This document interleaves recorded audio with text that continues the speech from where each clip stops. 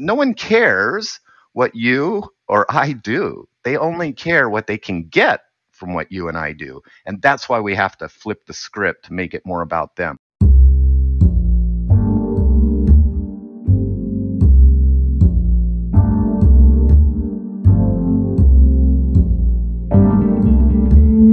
Hi, I'm Bill Small. And I'm Miles Hansen. Welcome to The Subtle Art of Not Yelling, a weekly podcast for creatives About the creative process. Learn how to finish what you start, Ship your work, and build a business without being the loudest on the block. less noise, more.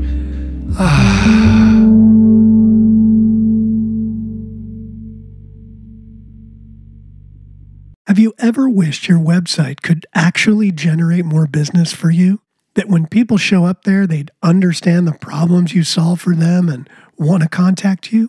Well, our guest today helps people do exactly that. Join us for a conversation with copywriter Todd Clarke. So you said you grew up in LA and then migrated up to Seattle. What made that happen?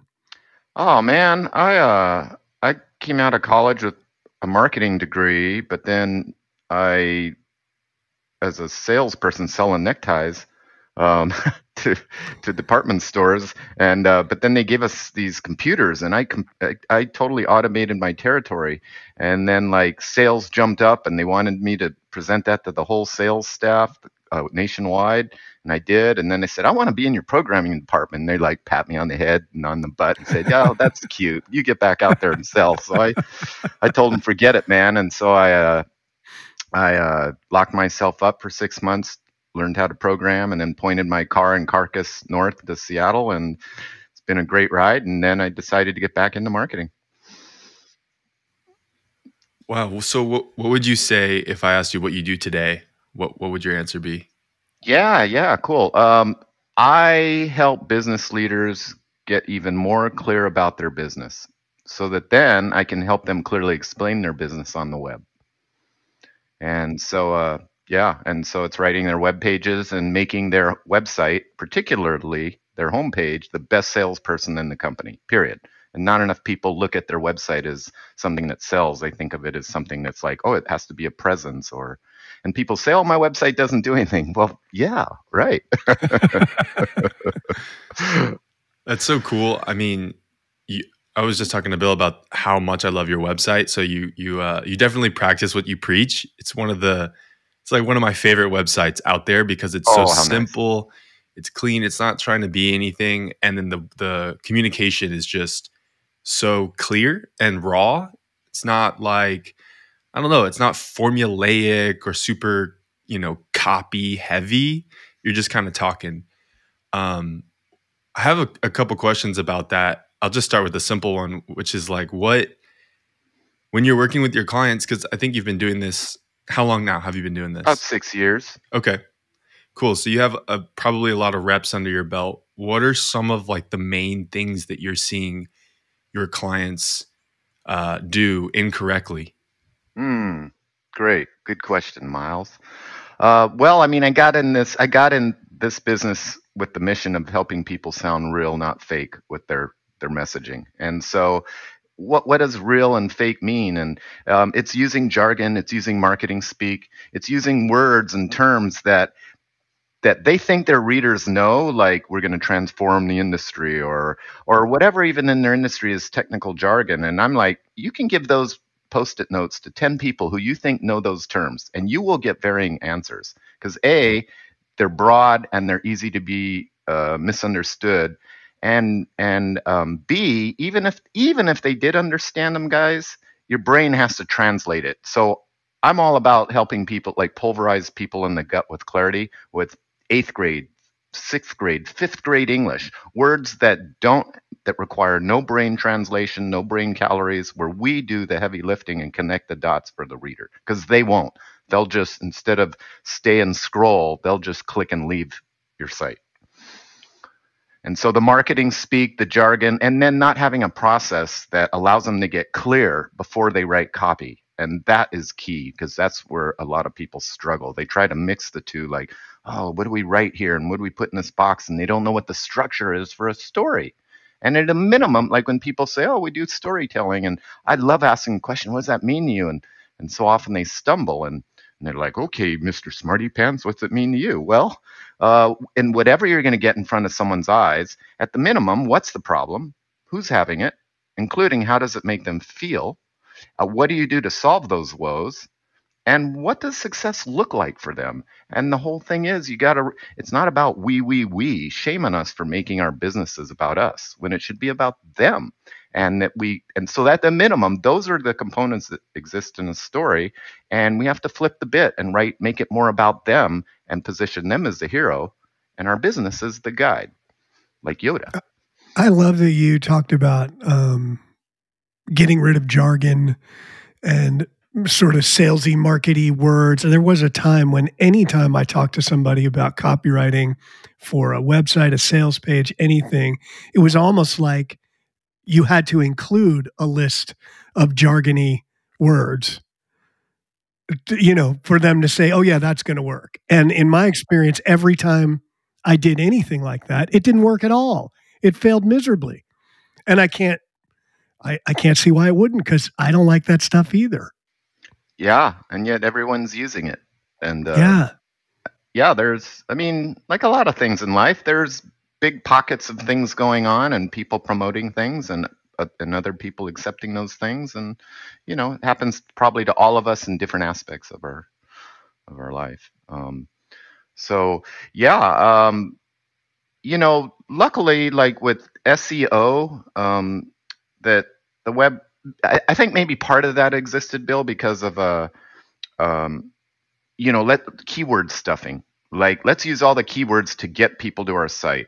And luckily now, Google and the like, they like coherent messages. But it's still important to have some of those words. And it's interesting because there is SEO on one side, let's say, that it helps you be findable, right? Because if you use certain terms, it finds you. But if you don't have good copy, then people can find you and they leave as fast as they arrive.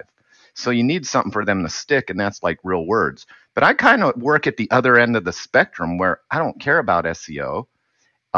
Now, that doesn't mean you can't optimize some things, some terms, but every time you do, it dumbs down the copy a little bit, Yeah. It's kind of like message first. Then if you can optimize that for SEO, great. Key point. Beautiful. Yes, exactly. I like that approach. Yeah. I've never been a super technical person with SEO, but I've also seen how powerful it can be. So I'm always just trying to find people to help me with that side of things. Well, you guys are real. Your message on your site is real. Thank you. Yeah, I like to think so. Yeah, definitely. Yeah. No, mine's completely fake. I don't mean any of that. That's true. You're a terrible liar, Bill. Yeah, thank you. Have you always been a writer? Like, you said that you had a marketing degree, you got into sales, you switched to programming. Were you kind of writing the whole time? Is this something you discovered later? How did that happen for you? What a great question. I have it right on my site in a couple places that I'm not a writer. I don't read a lot. I don't know the difference between a prepositional phrase and preparation H. And if someone wants like exact syntax and linguistics, then find someone else. But I know something about psychology, and I know something about being clear and getting to people's brains and heart. And there's always been a clarity streak in me, even throughout my technical career. How I wrote use cases, how I architected software, how I ran design meetings, and then whatever else I had to write, like user manuals, and I loved it. It was the clarity streak that brought me to where I am now. And the writing is the easy part in a way. And because really it's about letting go. It's about like letting stuff out and not being afraid. And I think for me, that's what allows me to be a good writer. But again, first it's doing the linear part up front and putting some structure together. And some of those questions that, what's the problem? Who's having it? How does it make you feel? What does success look like? How do you solve them? And a number of other questions. So when you answer those things really clear, you kind of do the linear part and you get it out of the way, but it gives you structure. Now you take that and you can focus on the creative and just write. And part of it, like I Yeah. said, is really about just letting go. And I would assume part of it, if you have good answers to those questions, it kind of writes itself to some extent. Exactly. That's why the Yeah. writing's easier, because you've done the heavier thinking first. I know as a person who has tried many times, very unsuccessfully in the past, to clarify different aspects of my business. I know I'm not alone. I have a lot of clients who I ask those questions and they can't answer them, or their answers are, not useful. Great. How do you unwind that for someone? So someone Yes. wants your help and you ask them, great, what do you do? What's the problem you solve? How do you do it? Oh. And they stare at you blankly, or they give you answers that don't mean anything. How do you go about unwinding, unpacking that with Oh, someone? I'm in ecstasy. I love this question. I love it because it is the key. So some of those questions I've already presented to you guys a couple times. I have what's called the fact sheet, and I get that in front of someone right away. But even in a sales call, I show them an example of how, and I say, I ask clients to answer a few of these questions, and I tell them, I lean right in the screen like I'm going to tell you. I've never had a client that can answer those questions well at all, not once. But that's okay because that's why I'm here. You have ideas in your head, you have things written down on web pages, notes, groupthink. I bring all that together, but then I'm going to tease more out of you. I'm going to make it so that you truly understand the big problems you're solving for the world, and yet you might not even know it. I'm going to unpack things, and you're going to have ahas in the first couple of days. This process only takes a couple days and maybe 2 or 3 hours of their time, and I lead the way. And they're going to have more ahas about their business than they ever have. And if they don't, I'm going to refund you right then and there, which has never happened because it's going to happen. And that's how we get clear before we write. So yes, now what's that skill? I'm not sure. Maybe because I was in tech, it was like the 5 whys. It was different things about lean, how you really unpack, or Socratic questioning. So yeah, I seem to have a skill that allows me to unpack that, and I have some guides to help others with that, but I haven't really.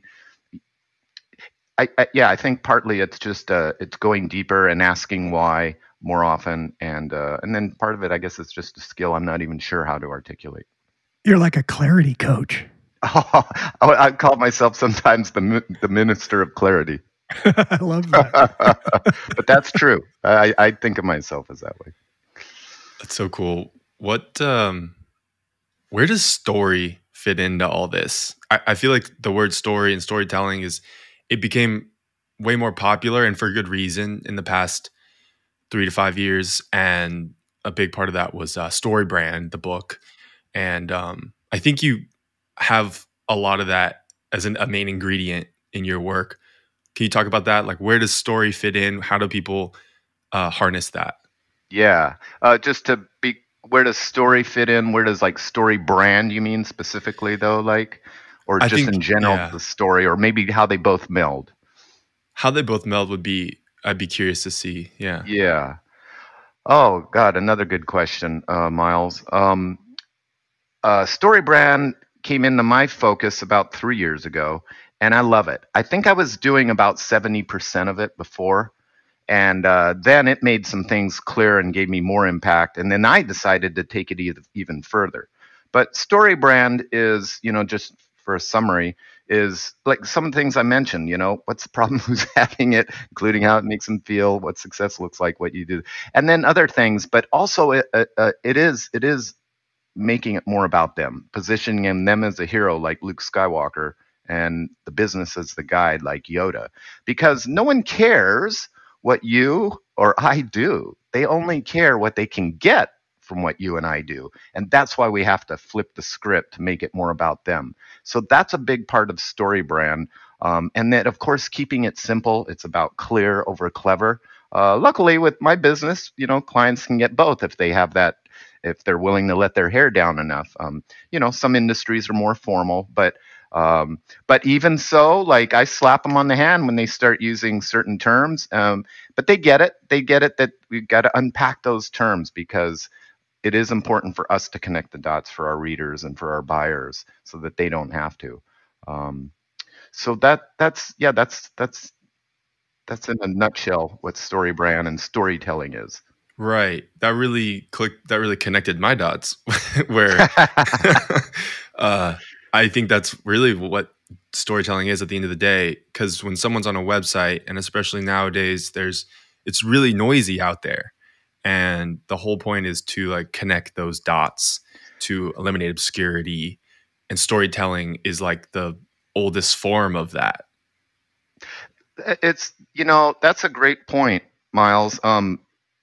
2 points going through my head. So story brand, and because Donald Miller, I think maybe he was a playwright or wrote before he was, created this empire, this Clarity Empire. And the thing is about like telling a story, like we're saying, the segments, the components that I've mentioned a few times, those have been proven like a billion times. Like in hieroglyphics, in every movie we see, every book, there's a villain, there's a guide, there's a problem. Like it's not compelling if you don't. So that's already been proven. So there's no reason to reinvent the wheel every time. So that's why you got to have those components. There was one other point there that I lost that you mentioned, but the story. I also tell clients that we're having a hard time figuring out how we're different, or some say, oh, we're so different and you need to capture that. Well, two things. One is um, if you feel you're different, again, people don't really care if you're different. What matters is if you're different, it's because you're solving bigger problems or different problems or problems they didn't realize they had, because that's what it's all about. So that let's talk about that and figure that out, because that's what's going to make you different if you're solving bigger problems than your competitors.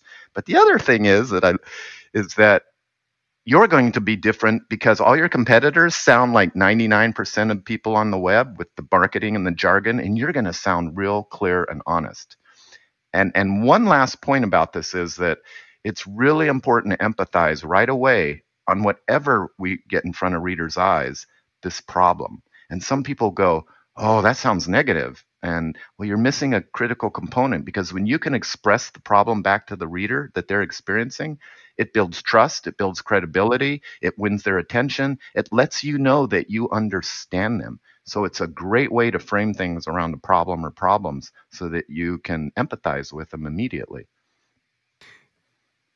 I wonder when and you touched on it a second, when you have some language around the problem and it sounds negative, or people get in this process of getting clear about what they do, things are getting languaged in a way they're not used to.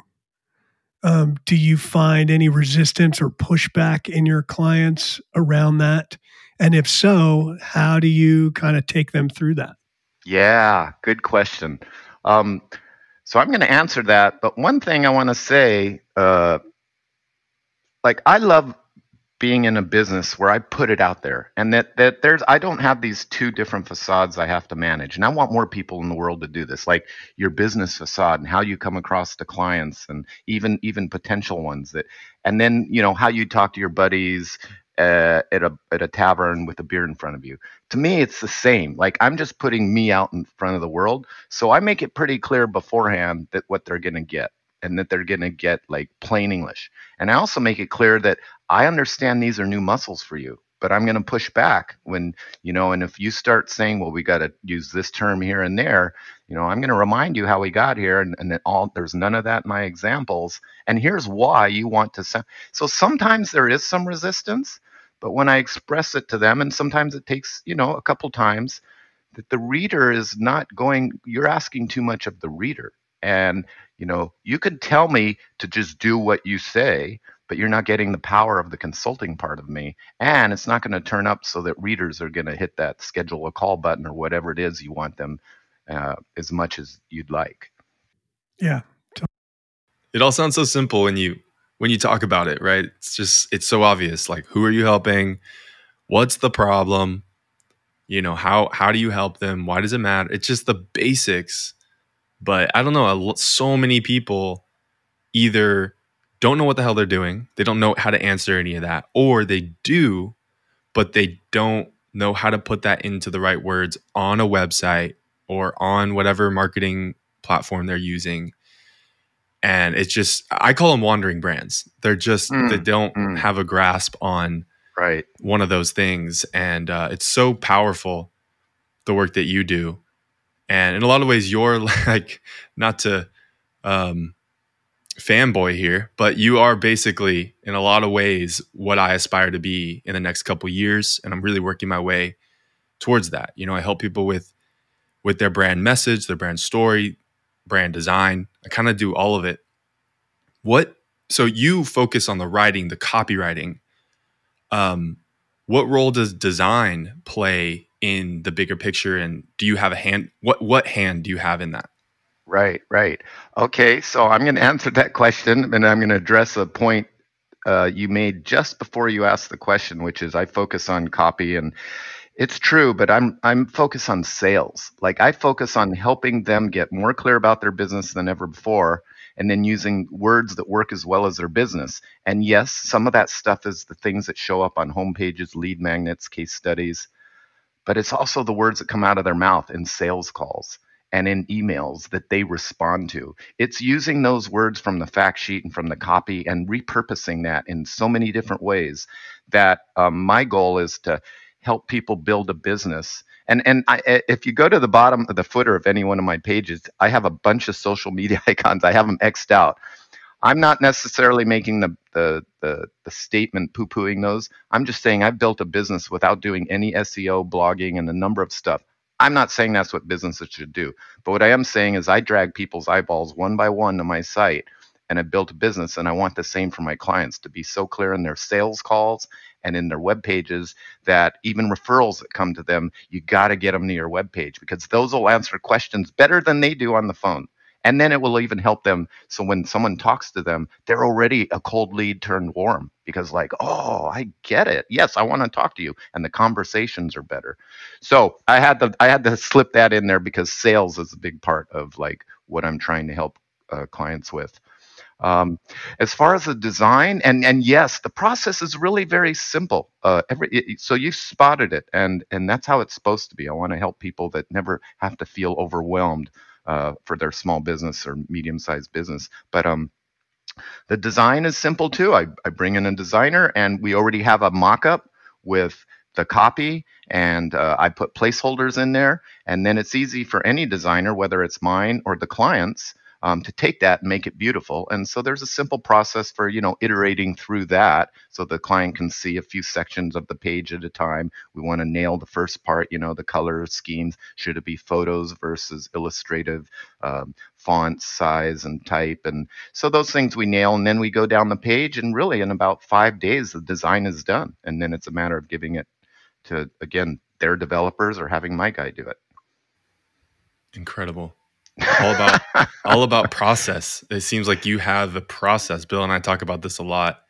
If you have a process, then your turnaround time is smaller, the outcome is better, everyone's happier. It just, you got to build out that process, rely on that.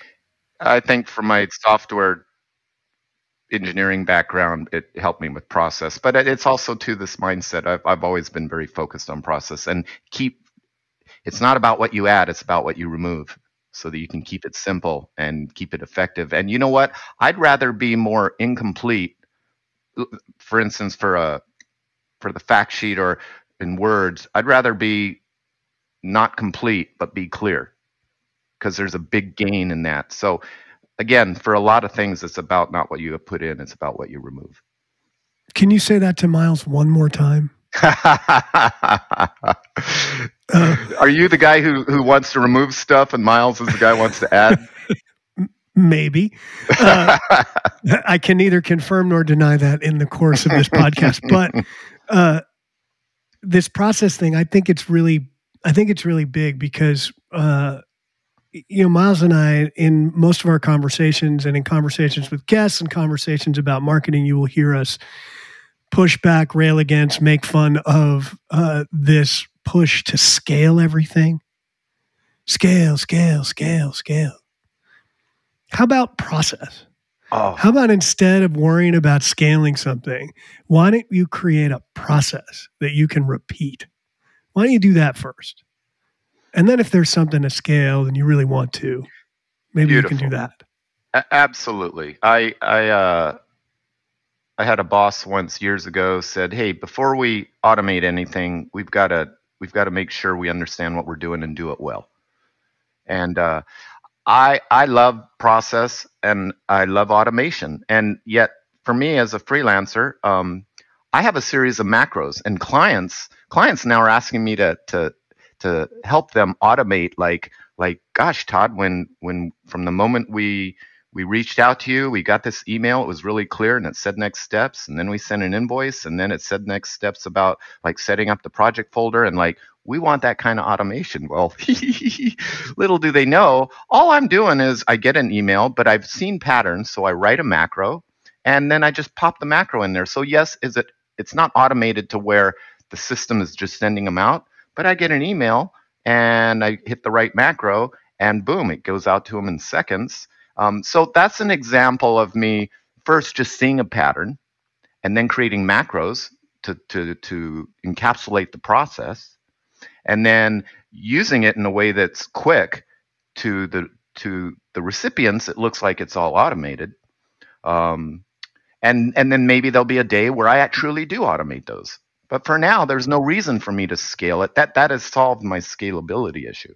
So I think it's about breaking it up, doing one step at a time, and then getting it right, and then figuring out the scalability problem, which is exactly what I think you're saying, Bill.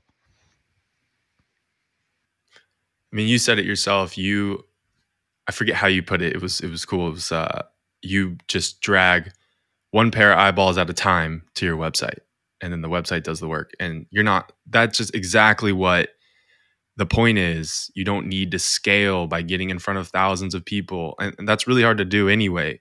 You're better off just taking your time, slowing down, and just focusing on each person at a time, and then going from there. I really love that. It's a good All reminder. right, Todd Clarke. So how do you do that? How do you go find a pair of eyes and drag it in front of your website? Yeah. Cool. Well, I'm a copywriter, so I try to use it as an unfair advantage.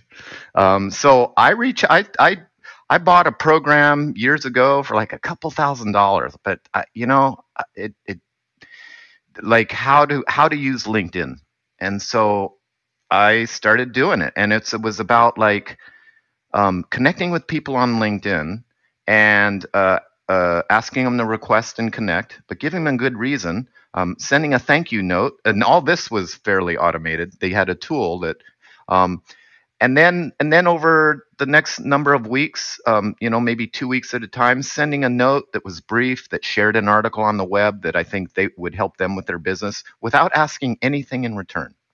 It was all about just sharing something, some goodness.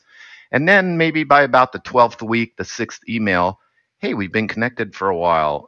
Here's how I think I could help you. How about we talk next Tuesday or Wednesday at 9 a.m. for 20 minutes? And then, but what I saw was I wanted to use they kind of had templates, but then I started using my abilities to make those better and giving people a reason to connect. I didn't, it's a really thoughtful note that I send out. Yes, it's part of a template, but I'm trying to do this. And if someone says, "Oh, I'm not interested," or remove me from, great. I feel like, yeah, I'm probably a spammer in a way, but with a conscience. And it's because I think my product's so good that people are getting value, and so I'm good with it all, and that's how I built my business on LinkedIn. And now I'm looking at other ways as well. Well, I asked because I get a lot of unsolicited emails from LinkedIn. And I think the interesting thing to me about it is most of them are complete and utter crap. But I've had maybe two that I actually keep them for a while. And I go back and I look at them again. Like, am I actually interested in this? Because it actually piqued my interest for a second, and I mean, I think anybody who's on LinkedIn knows they're going to get those emails. So, Well, I think a lot of people are they accept stuff too because they're just like, oh, the more followers and stuff I can Right. have. Yeah, exactly.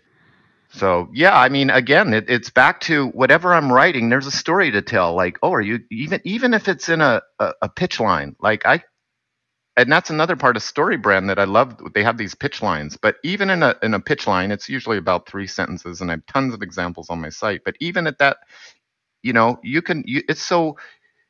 What's the problem? How do you solve it? What does success look like? You can do that sometimes in a sentence, but certainly in three.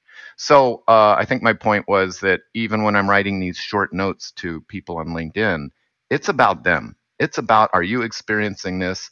I can help now or later, and I'm not asking them to do anything other than if they want to accept the connection up front. Oh, So Todd, you just had all of that make sense. I realize now when I'm thinking about it, because I just saw one this morning. Almost every single email that I get unsolicited from LinkedIn is completely about the person who is emailing me and not about me. It's them sending me a note to tell me about them and what they do. yes, and like I said, no one cares what you or I or they do. People only care what they get from what they do, and that's what they need to be speaking about. All of us. Yes. Yeah. Well, that's good. Sound like you just had a aha, I and did. I mean, you know what? When you go to the market, like the outdoor market, these people sell rutabaga bakers. These people sell lemons. These people sell celery sticks. You go and it's obvious. They're so clear, like what they offer, and you just get to make choices. So yes, there's a place in the world for all of us on the web to be clear. And because then people can make choices, it's not like we have to outcompete someone else. There's plenty of the pie. If we were all clearer, then our readers and our potential buyers, it would just be obvious to them, and then uh, everyone would be making better choices. So and not getting burned as much. So that's how I think of it as the outdoor market. I love that. So, your work, would you say that it is creative work in any capacity or every capacity? Mm. Or is it like technical? It's not very creative. You're just following the process. Oh, you're such a curious sort, Miles. Good questions. Um,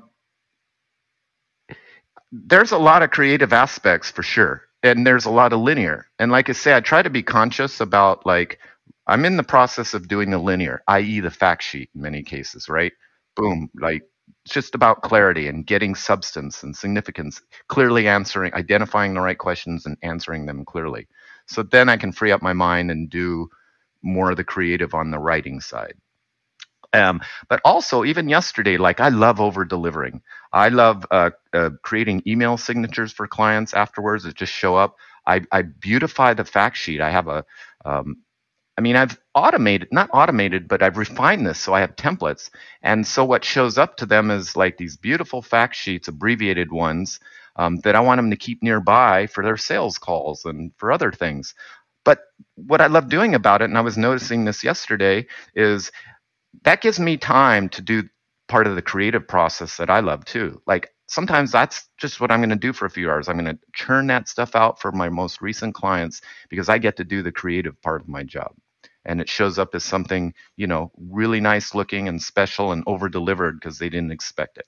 So there's so many ways for me to be able to do creative, and I do a lot of the design for my site and stuff. But as far as for billable work that clients get, yeah, the creativity is in delivering all those, but in also in the words, and again, the more the client is willing to let their hair go down, because we define the right adjectives for their business. For my site, it's irreverent and bold and casual and humorous. For someone else, it may be different, but as long as it's not formal, because those kinds of words we've talked about, and that's kind of so. So yeah, there's plenty of places for creativity. The world is overwhelming. We're constantly being pulled in a million directions, and it's only going to get worse. So much of what we're sold online is about planning, strategizing, and thinking. But doing is the hardest and most important part. The box is where projects get finished. In the box, you'll organize, prioritize your projects, and finish what you start. You won't learn anything new. You'll simply get a lot done and be a part of a small community of doers. Go to theboxworkshop.com. I think you're illustrating something really cool in that all creative work has a process. You know, Miles and I talk about it. I think it first came up with us in this terminology, the box. And so we created this thing called the box, but it's because creative work needs some kind of process, some kind of structure, some kind of something. Even if all we're talking about your process is you go sit in the same place every day for 30 minutes and write something or do whatever you do, that's still a process. There's a linear thing to that that's no different to me than your fact sheet. You get that fact sheet and that allows you to then do the creative part. I know for like for songwriting, if you just tell me, hey, Bill, write a song, I'll get back to you someday.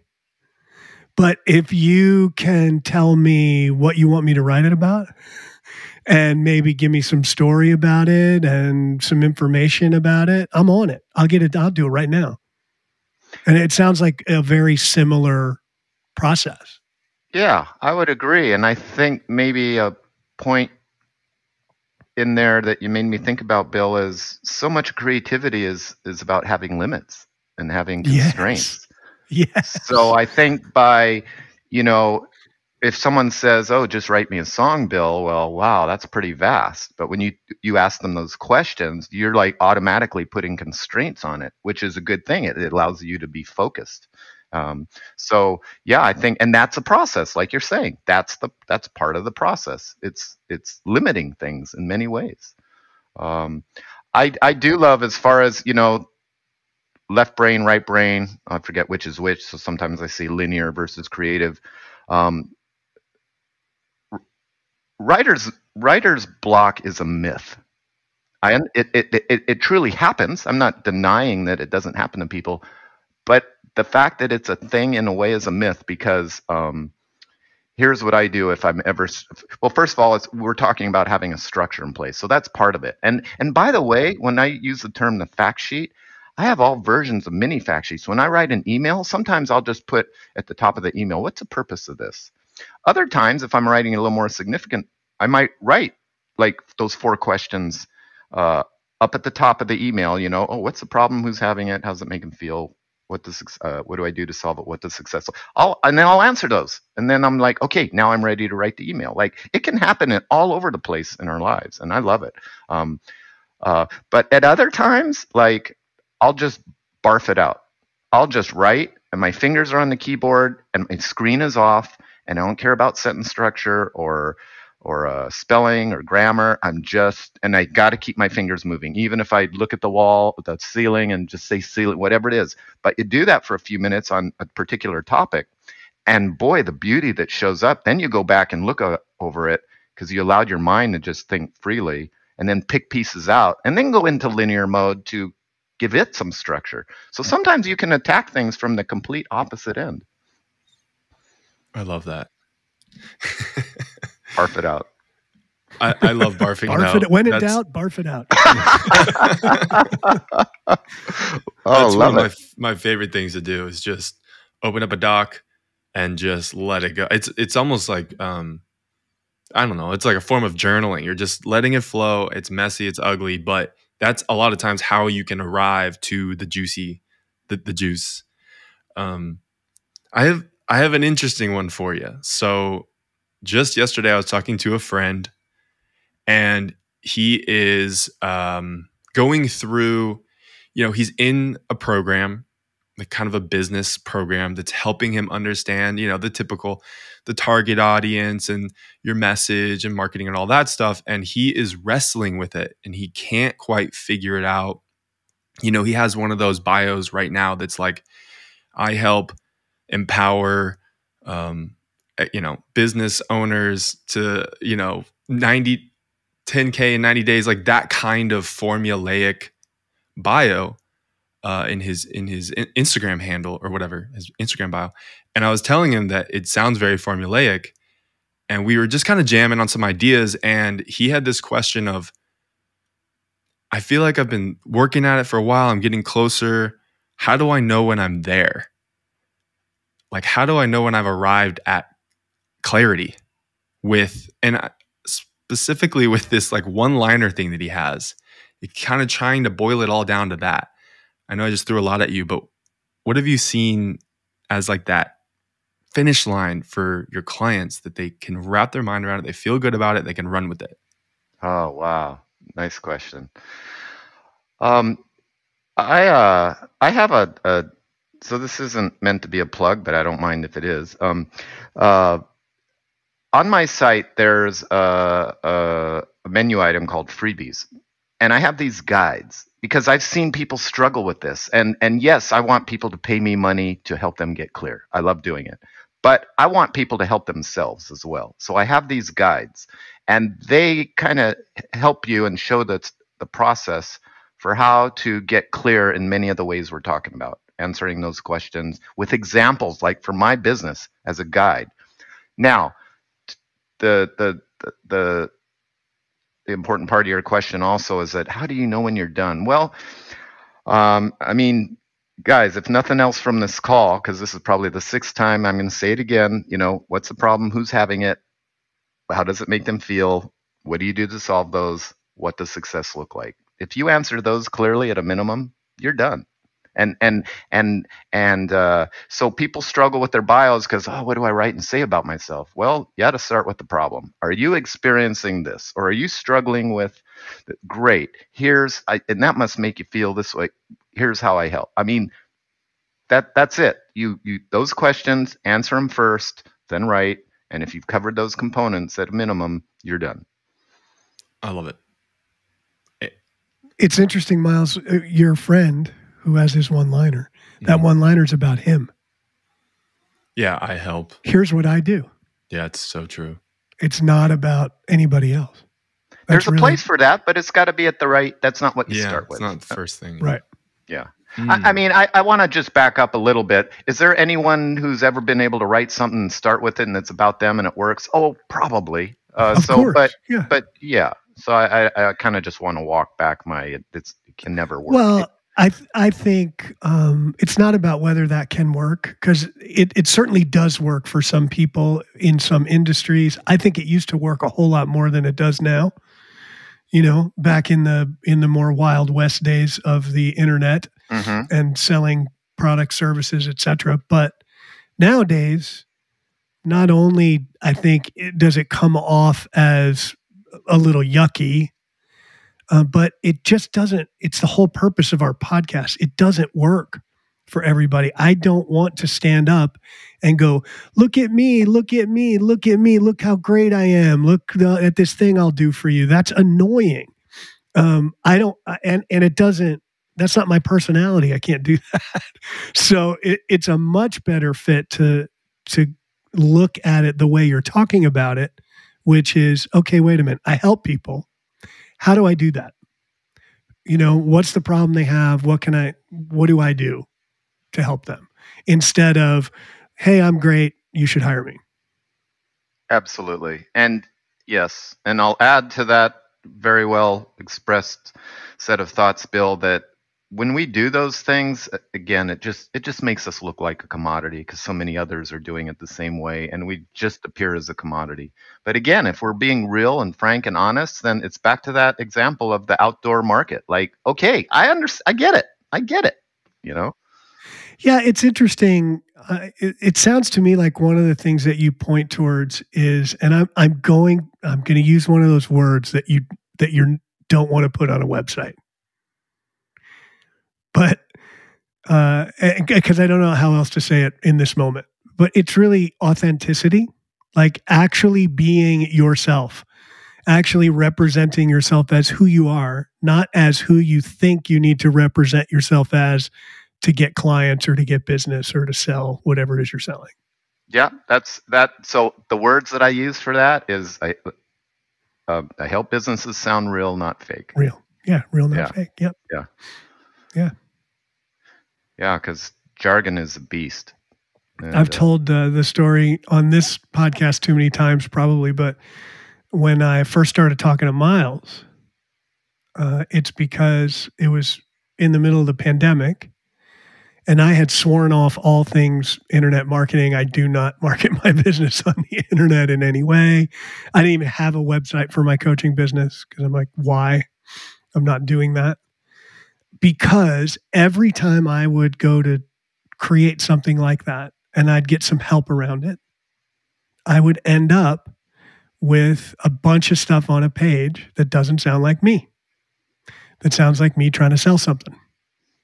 And not only was it ineffective, it made me feel bad. Right. Yeah.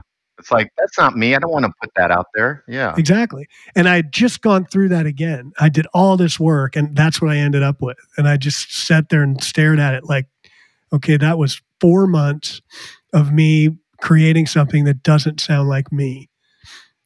There has to be another way. And I love the fact that I'm now finding all these people, certainly now yourself included, who not only agree, but are finding ways to make that happen for people. Yeah. I think it's funny, guys. I'm sure you see the same thing. The people we do business with, they're in the clarity business in many ways for their clients, and yet it's so hard to do for yourself when you're close to it. But the bigger problem is not having the process like what we're talking about. So you ought to, yeah. And so my number one guide is it's called the Clarify Your Business, the fact sheet guide, and that's the number one thing I'm trying to get in front of people so that they have the ability to know what questions to ask themselves and examples of how to answer them so clearly and in plain English, so that they won't struggle for years or weeks. Like, this is something that can be in days, but I still, it's still maybe hard for people to answer that themselves. That's why I like sharing that, because I know I have a skill that will, I won't put myself out of business by putting out these guides, because there does seem to be some type of innate skill to it, but you can still sound, I want people to still understand they can do better 90% of the messages on the internet by going through this process. I'll be sure to share that with our audience, and I'd like to check it out myself. So as a person who, I can't tell, usually I can tell by this point in the interview, but as a person who is a solopreneur and generally works in a chair from your computer, I'm assuming that's what it looks like. Would you consider yourself more introverted or extroverted? Whoa, good question. Before I answer that, what do you think is the definition of introverted and extroverted? Well, that's great. So I'll tell you what I think the definition is, and it may not be the actual definition, but to me, introverted does not necessarily need to be around people to get energy. And extroverted absolutely has to be around people to get to recharge, right? Yeah, to recharge, get energy for life. And I'm a little bit in the middle myself. I am perfectly good by myself, doing my thing. It's all right. I can flip the switch and be around people. Are you a Gemini? Great. No, Leo. Okay. All right. But then when I'm done with that, I have to go away. And then I got to be by myself for a little bit. Right. To get it back together. Oh, yeah. So that's good. That's how I didn't know. I just thought introvert, right? I think most of us, kind of someone who's a little closed, and extrovert is someone who's, gregarious. And in a certain way, that probably still applies. But no, I agree with the definition you mentioned. And I thought I was always an extrovert, but then I thought, oh, no, I love going out in the nature and getting recharged and doing road trips for weeks, months at a time. And I thought, oh, maybe I'm an introvert because that's how I like to recharge. But I realized even when I go out, I love having a bottle of wine at camp time, and I talk, and I meet people at picnic benches and talk and have great conversations, and that's how I recharge. So Yes, I work at home. I think it's terrible that it took a pandemic to slap ourselves, businesses, that hey, you got to have at least a hybrid model. People love it, and but it's all up to all of us to get the social contact. And I get plenty of it. I make sure I stay in touch with friends. I call people a lot. I'm active in sports and athletics, and so I we get to recharge and we get to do these kinds of things. I love using the tools that are available. And once someone said, "Well, Todd, before I work together, I've got to meet you," and I said, "Oh, Joe, here's the thing: if I can't clearly explain to you how I can help you with your business, then fire me before you hire me." So click. He fired me, but that's okay. It's like, again, outdoor market. Be clear. People get choices, but the tools are there. So there's all kinds of ways to recharge. I make sure I do them. It's a very important part of my life, but I love doing 100% remote work. Awesome. I'd love to unpack a few things there with recharging. So you mentioned skateboarding, camping, road tripping. What else do you like to do to kind of, well, I guess live your life outside of work and recharge? There's some banjos on the wall there. I was going to say, I thought I saw banjos in a picture. So I'm in at home banjo hack. I'm a very liberal contemporary guy, but a banjo was always in my psyche when I grew up in LA because a childhood friend played it. And then when I had decided that, I'm going to play. So yeah, I decided to do that. But I'm doing all kinds of stuff, and I'm 64, and I got in the parent game late. I have some young kids, but I'm active. So yes, I started skateboarding a year and a half ago. I'm way into it, but I've been an athlete my whole life, and so yesterday I was shooting buckets. I keep balls in the car. I keep frisbees in the car. Lots of toys. We're always playing. Lately, I've taught myself how to shoot the basketball left-handed, how to throw a baseball left-handed. Like, I'm just trying to teach my mind, send signals to my brain that I'm still an athlete and I keep moving, and that that's important to me. And then also as part of aging, which wasn't really a question, but I believe that, like, in being able to age gracefully and with dignity and with vibrance and energy, is that it's not just about learning new things. What I'm trying to focus on is learning to behave in new ways, because we can all just learn things, but especially as you get older, you get into habits. And so I'm really focused on teaching myself to not just learn new things, but to learn new ways to behave. And I think that's a big part of, like, uh, aging, with the way I had mentioned. Oh, Todd, we may have to have you back and just talk about that for an hour. Are you kidding Yeah, I love me? the topic. That's cool. Yeah. That's fantastic. Wow. So really the other thing that you just pointed out is you changed careers in your late 50s. How many people? And that wasn't the first time. I believe we should often redefine ourselves. Yeah, I think it's fantastic. That's great. Yeah, and it can happen in lots of ways. Like I said, even the little things, like teaching myself certain things left-handed. Somehow I want to put a whole package together to help people as they age. For me, athletics has been a big part of it, but there's other things too. And just as examples for how people can learn new ways to behave and learn new ways to learn. And they can be small or big or whatever. It's not about the size. It's about, like, interest, whatever interests you. And then learning how to listen to your own voice and not be dependent on the voices of the messages we've got because we've grown up what we learned in school, or advertising, or oh, you're supposed to be productive and here's what it looks like. Is that your voice? So that's a big one to me too. Is that my voice I'm hearing, or is that this voice that has kind of been fed to me? I think it's really important to ask ourselves that question and differentiate. When you talk about the voice that has been fed to us, and I'm sure, given that you're 64, I'm 56, though my parents were much older. They had me late in life. I had children late in life. So I grew up with that idea that by the time you're our age, you're done. You know what I mean? Right. Like you're done. Like for some reason you're done working, or you've had your career and what have you. I've never felt like that myself, like that was a fit for me.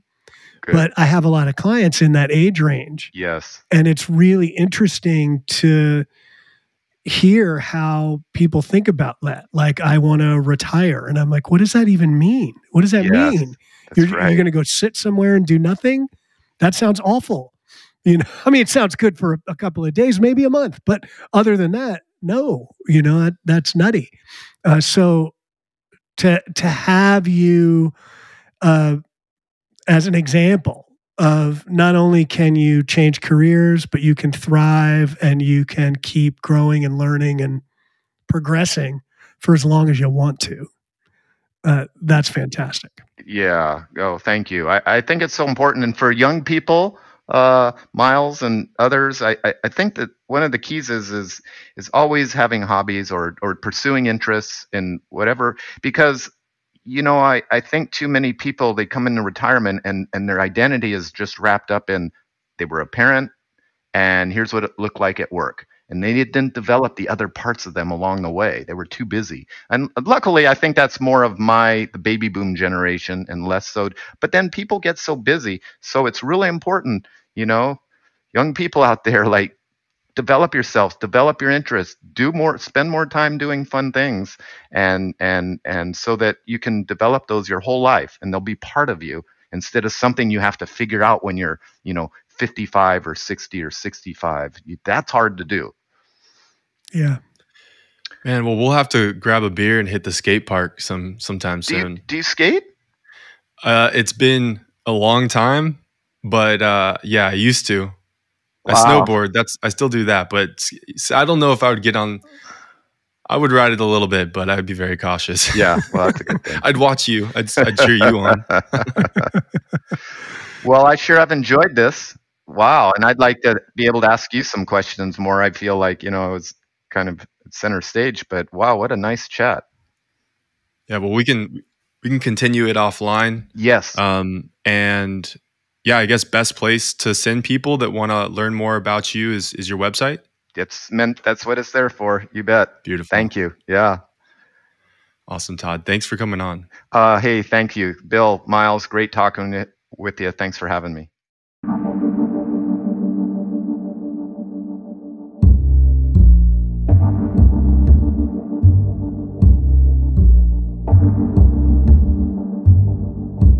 Hey, thanks for listening today. We can't do this without the support of our listeners, so please leave us a review or sign up for our newsletter at subtleartofnotyelling.com.